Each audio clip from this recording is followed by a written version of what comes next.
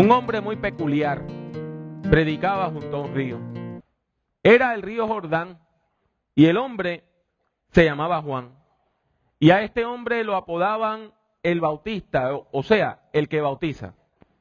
Su prédica y su práctica, aunque eran muy populares, eran ofensivas para el liderazgo judío. ¿Por qué? Porque el liderazgo judío tradicional entendía que el bautismo era algo que nada más debían hacer los extranjeros que se convertían al judaísmo. Si usted nacía judío, eso no había que hacerlo. Habían otros rituales de baños con agua, pero bautizarse para arrepentimiento, ¿de qué se tenía que arrepentir un hijo de Abraham? ¿Quién eres tú?, le preguntaban. ¿Eres tú el Mesías? ¿Eres tú el enviado de Dios para salvar a la humanidad? Y él decía, no. Yo soy la voz de uno que clama en el desierto y grita, enderezad el camino del Señor, como dijo el profeta Isaías. Y esta escena se repetía incontables veces. La gente preguntando si él era el Mesías, hasta que un día fue Juan el que vio a Jesús. Y cuando vio que Jesús venía, Juan fue el que dijo, este es el Cordero de Dios que quita el pecado del mundo. Juan reconoció a Jesús y lo reconoció como Mesías, como el enviado de Dios para la salvación de la humanidad, y así se lo testificó a sus discípulos. Tan pronto estuvo con un par de discípulos, les dijo, este es el Cordero de Dios. Y en ese momento él se encontraba con dos discípulos, uno no sabemos su nombre y el otro se llamaba Andrés. Y usted se puede imaginar el conflicto que causó la declaración de Juan.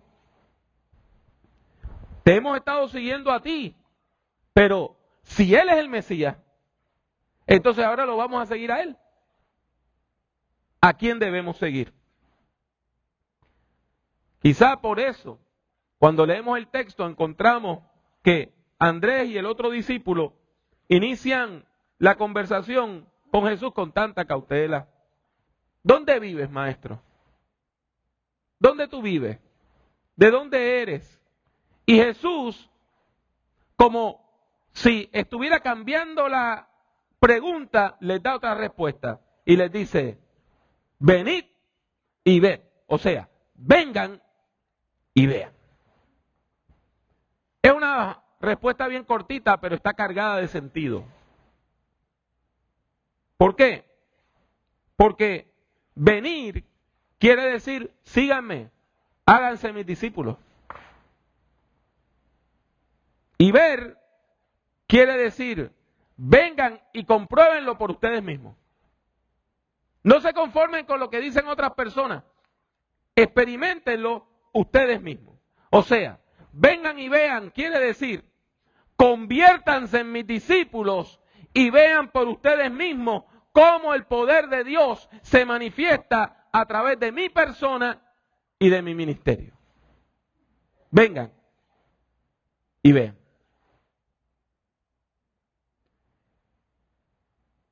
Los dos discípulos de Juan aceptaron el llamado de Jesús y se convierten en discípulos de Jesús.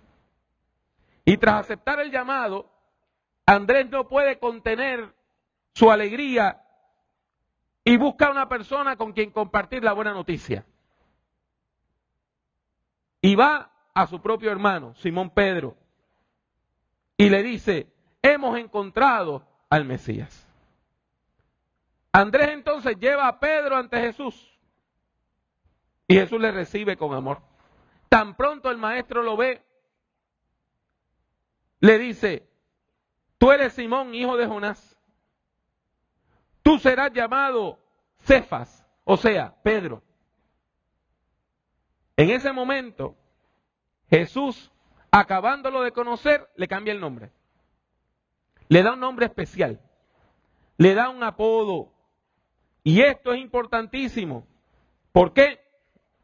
Porque esto quería decir que Pedro iba a ocupar un lugar especialísimo en el plan de Dios, en el grupo de Jesús. en el movimiento de Jesús. Tan pronto Pedro llegó, Jesús le da un nombre especial y eso quiere decir, tú vas a ser uno de los líderes de este movimiento. Así, de repente, el Galileo que andaba solo está rodeado de un pequeño grupo de discípulos que crece rápidamente.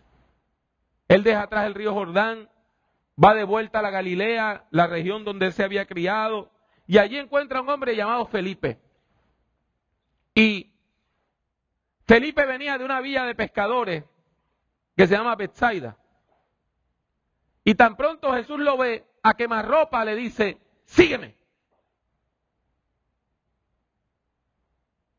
Y el llamado de Jesús fue tan contundente que Felipe se convierte también en discípulo de Jesús. Y al igual que Andrés, Felipe busca a alguien con quien compartir esta alegría de haber encontrado a alguien que le da sentido a su vida.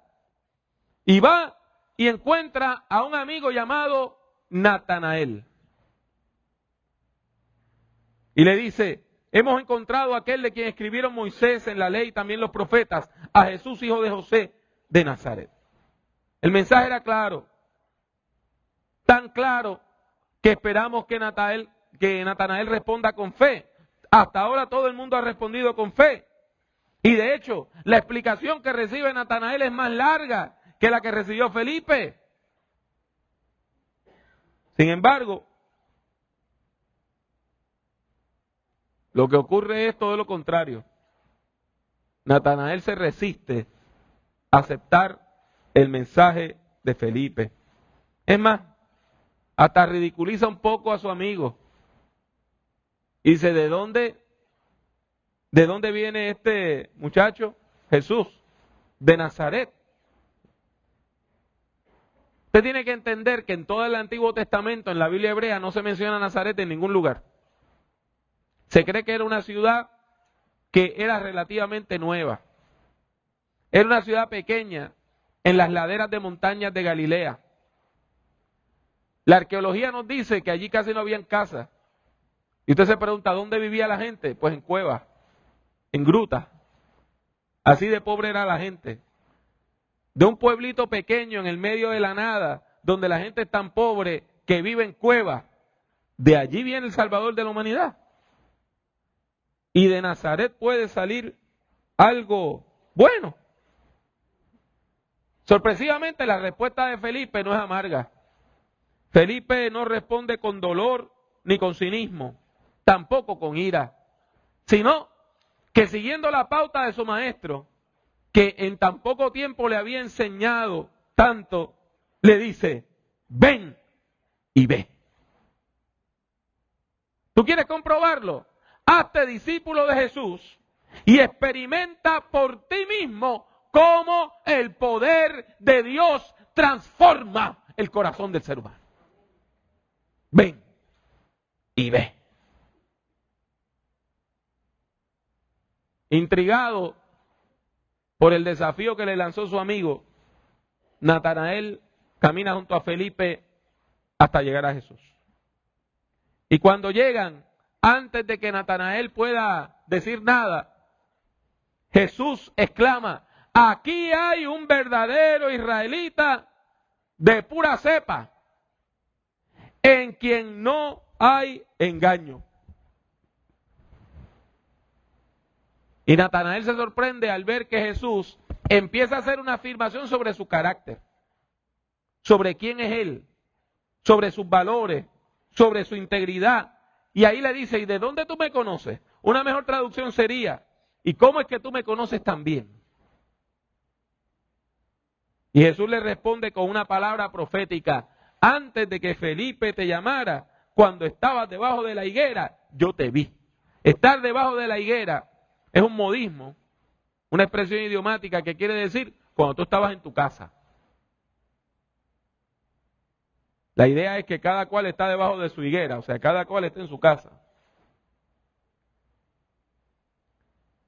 Y esa palabra profética, de que ellos acabando de llegar sin Felipe haber dicho nada, Jesús sabía dónde estaba Natanael antes del encuentro. Quería decir que Jesús tenía un conocimiento particular, un conocimiento especial, que Jesús sabía dónde él vivía, de qué pueblo venía, cuál era su familia, cuál era su linaje, que Jesús tenía un conocimiento especial del corazón de Natanael.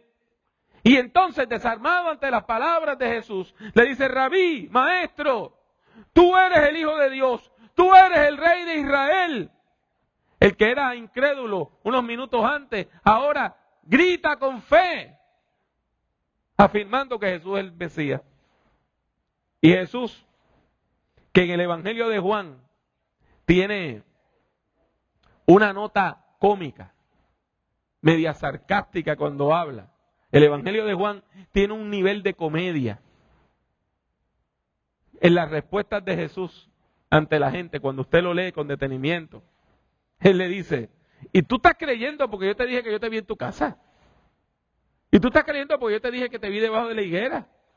Y le dice: mira, mijo, cosas mayores que estas vas a ver. Y haciendo alusión a un texto del Antiguo Testamento, le dice: desde ahora veréis el cielo abierto y a los ángeles de Dios subiendo y bajando sobre el Hijo del Hombre. ¿Recuerdan ese texto? Génesis 28. Jacob, después de haber hecho uno de sus pocavergüenzas, porque Jacob era medio sinvergüencita, llega a un lugar llamado Luz y duerme. Y no encontraba el laíto para dormir a la intemperie en el campo, y agarró una piedra como almohada y quedó dormido. Y tuvo un sueño y vio una escalera que, apoyada en el suelo, llegaba hasta los cielos, y empieza a ver ángeles subiendo y bajando, y bajando y subiendo, y bajando y subiendo. Y cuando él se levanta, escucha que Dios le afirma la profecía que le había dado a su abuelo Abraham y a su padre Isaac. Y ahí él le exclama: yo estoy en la puerta de la casa de Dios, Bet-El. Y no lo sabía. Y desde ese día llamó ese lugar Bet-El. Pues Jesús le está diciendo: tú has llegado a Bet-El, no una piedra en el desierto. Yo soy la puerta de las ovejas. El que viene a mí y entra por mí alcanza salvación. Y usted me dirá: hermano Pablo, eso no está en el capítulo 1 de Juan, está en el 10. Porque Juan está todo bien entramado. En el capítulo 1, este texto nos habla de que Jesús es ese umbral por medio del cual usted ve los cielos abiertos. Y en el capítulo 10 lo repite: Él es la puerta. Él es la puerta. El que entra por Él es salvo. Qué mensaje tan atrevido, ¿verdad? Oiga, es tan atrevido que es un poquito difícil de creer. Y uno se pregunta: ¿será cierto que Jesús es el Mesías? ¿Será cierto que Él transforma el corazón del ser humano? ¿Será cierto que por medio de Él encontramos el punto de encuentro entre Dios y la humanidad? Si usted tiene dudas, hoy yo le digo en el nombre del Señor: ven y ve.